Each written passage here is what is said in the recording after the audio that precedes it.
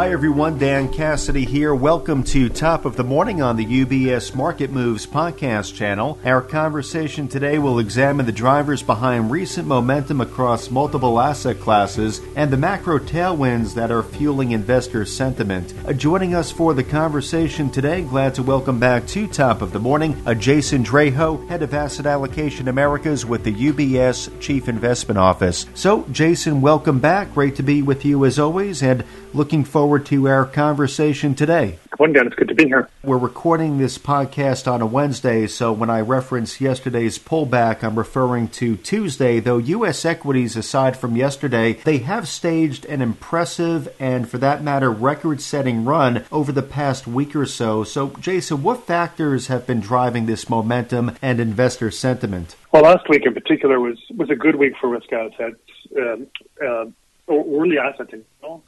And you could say in terms of the market drivers, the major market drivers that we would focus on, all broke in a favorable direction. So first, you had the Fed, but also other central banks, including the Bank of England and the Reserve Bank of Australia.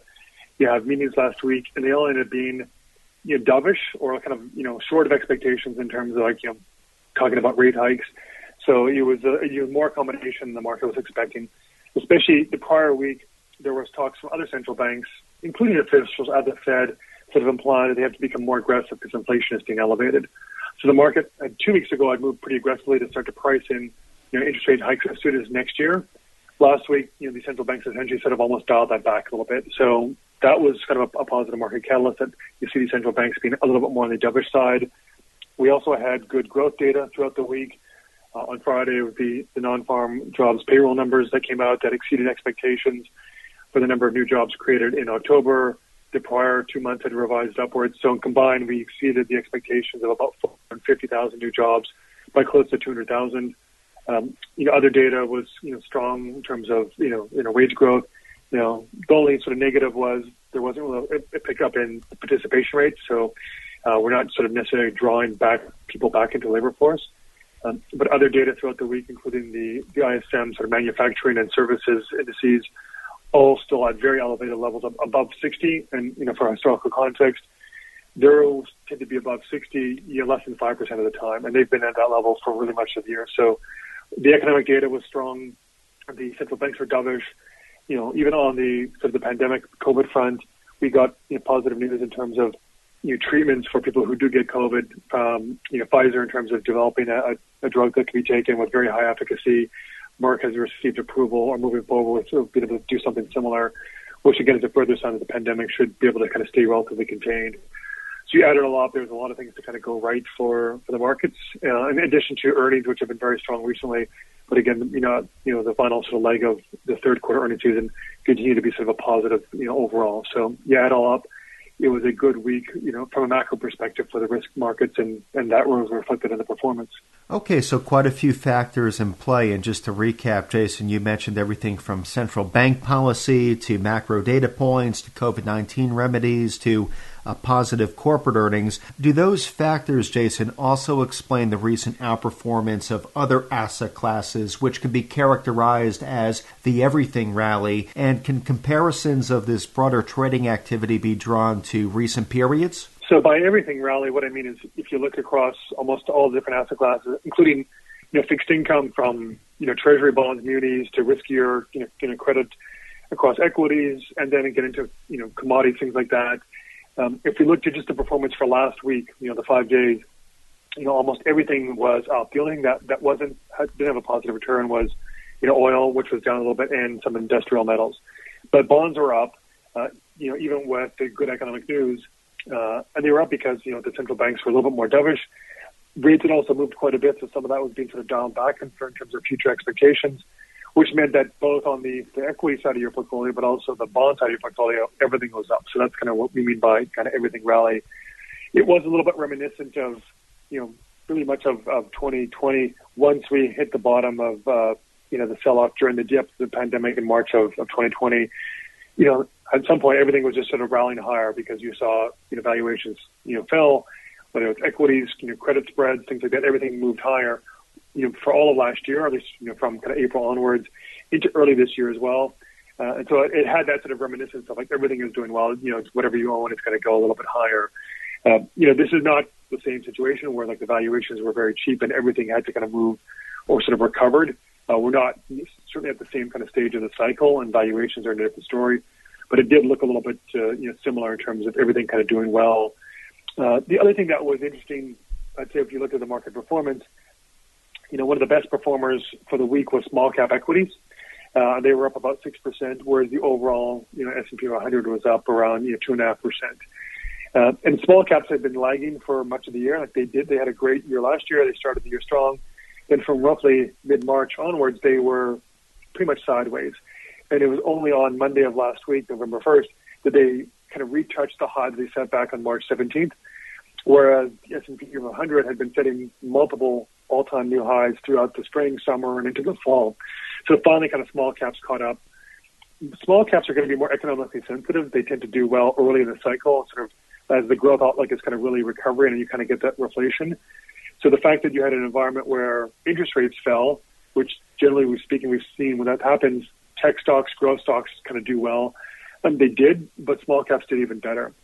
So when we think about the drivers of the markets, whether it's kind of better growth news, inflation news, or something on the central bank side, certainly for the past 2 months, the focus has been very much on inflation and whether we get reflation or stagflation or something else. What is the central bank response? Last week, that kind of broke out a little bit when we saw small caps outperform, as if there's a little bit of view that actually growth is going to be fine. We're not going to stagnate. And you saw a little bit of those dynamics take place in the market with cyclical stocks also doing well. This is not going to be sustained for a year like we did last year, but I think it was interesting as a bit of a shift in terms of what's going on in the marketplace as opposed to what was really driving it for the prior 1 to 2 months. So, Jason, to single out recent central bank activity, decisions, commentary, can a case be made that markets are not fully pricing in the dovish tilt? Well, if we look at most clearly what the market was priced in terms of Fed rate hikes, prior to last week or the start of last week, you could say it would have been almost like 2.5, even slightly more hikes for the Fed next year, beginning as soon as June. That's dialed back a little bit. It's still 2 full hikes, so there's a little bit of marginal kind of pulling back. But if you look at what the Fed is saying, and sort of at least it's sort of the dot plot, which is a perfect guide for the Fed's intentions, the Fed is still leaning towards either not hiking next year or like wait until the very end. So the market is certainly pricing in more than what the Fed is expecting, maybe a little bit less than at the start of last week. So there is this this kind of gap between the two. There is an element also of the market sort of pricing in. You could sort of perceive it this way as a bit of a risk of a policy error, meaning that the Fed could be too slow in terms of hiking rates. And when they do finally start, they have to be more aggressive because inflation stays contained. And one of the ways you can sort of interpret that is if you look at the shape of the yield curve, what's been happening is the difference between, say, 10-year yields and 2-year yields or 30-year yields and 5-year yields, that has been sort of getting lower. So the curve is kind of flattening out, and in terms of the difference between the different interest rates at different horizons. A curve that's flattening tends to happen sort of later in the cycle, and it's sometimes it's kind of viewed as a sign of future growth is going to moderate. And it's flattening because the expectation is the market's going to raise rates, so your 2-year yields go up.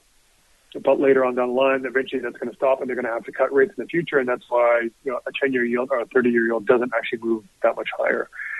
We can read too much into 1 week's price action, and there's a lot going on in the bond market still with the Fed doing QE in terms of supply that's coming from the Treasury. So there's a lot of noisy signals, and you don't want to overinterpret it. But that's sort of collectively what it would suggest is the market's a little bit concerned is that they think the Fed is kind of behind the curve. They're pricing in more hikes than the Fed is saying they're going to do. When they do have to hike, they're going to have to hike a little more aggressively, and that's going to close the economy, or slow the economy even more than the Fed would like. And that's where the risk of the policy error comes in. So I think that's where the disconnect is between the two. But I think there's still the view, and I think, what the Fed and other central banks showed last week is if they're uncertain about the inflation and growth environment, and so especially the labor market environment, they're going to err on the side of being a little more cautious and being behind the curve, and then have to hike rates then versus being more aggressive and hiking rates and finding out, well, actually they were correct that inflation is going to be transitory and it's going to take a while to get maximum employment. They'd rather have the latter scenario and have to kind of play catch up than go too soon and sort of kill the recovery before it has a chance to fully play out. Thank you for the clarity on the central bank. So moving back into the recent market momentum that we've seen, as has been the case in times past, these upside market moves, they can yield speculation about bubbles forming. Now, is there any evidence to suggest that such a scenario is playing out here? And is investor euphoria a constructive catalyst for one to reduce their market exposure? Well, first on the question of market bubbles, not for the overall market. I think it might surprise people to realize that the valuation of the S&P 500 is actually probably slightly lower today than it was back at the beginning of January when there was also bubble talk back then. And the reason is that, the performance this year has been driven entirely by earnings far exceeding expectations. They're roughly 18 to 20% higher than for this year and going forward than what was expected back in the beginning of January. And so all the movement has been sort of market pricing in this better earnings outlook. So even though the market is a lot higher, it's the S&P is over 20% higher. It hasn't gotten more expensive, and bond yields have gone a little bit, but on a relative basis, they still look relatively attractive for fixed income. So on a broad basis, I'd say no. There are certainly some pockets again of maybe areas that are getting a little bit more expensive.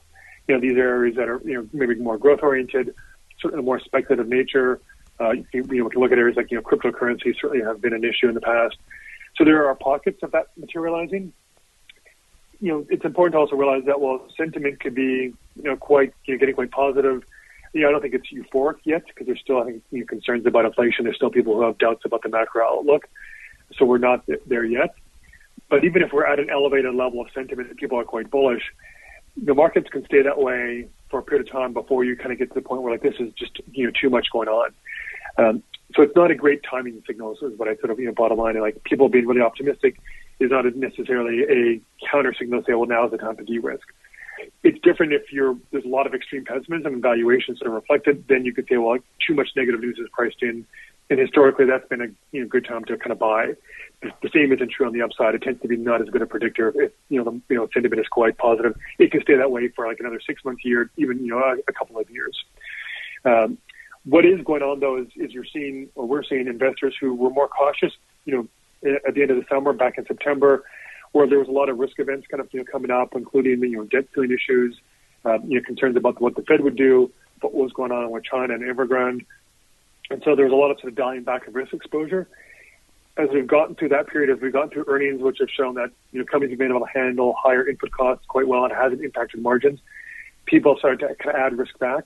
And particularly on the retail side, if you look at sort of the fund flows, it's quite positive. But also looking at option activity, people are using options to get exposure to the markets and buying call options in particular. And some of the volumes we're seeing there are unprecedented, and even relative to buying upside optionality versus hedging and buying sort of puts to protect the downside. That ratio is pretty elevated in terms of how much people are willing to kind of play for the upside as opposed to playing the downside.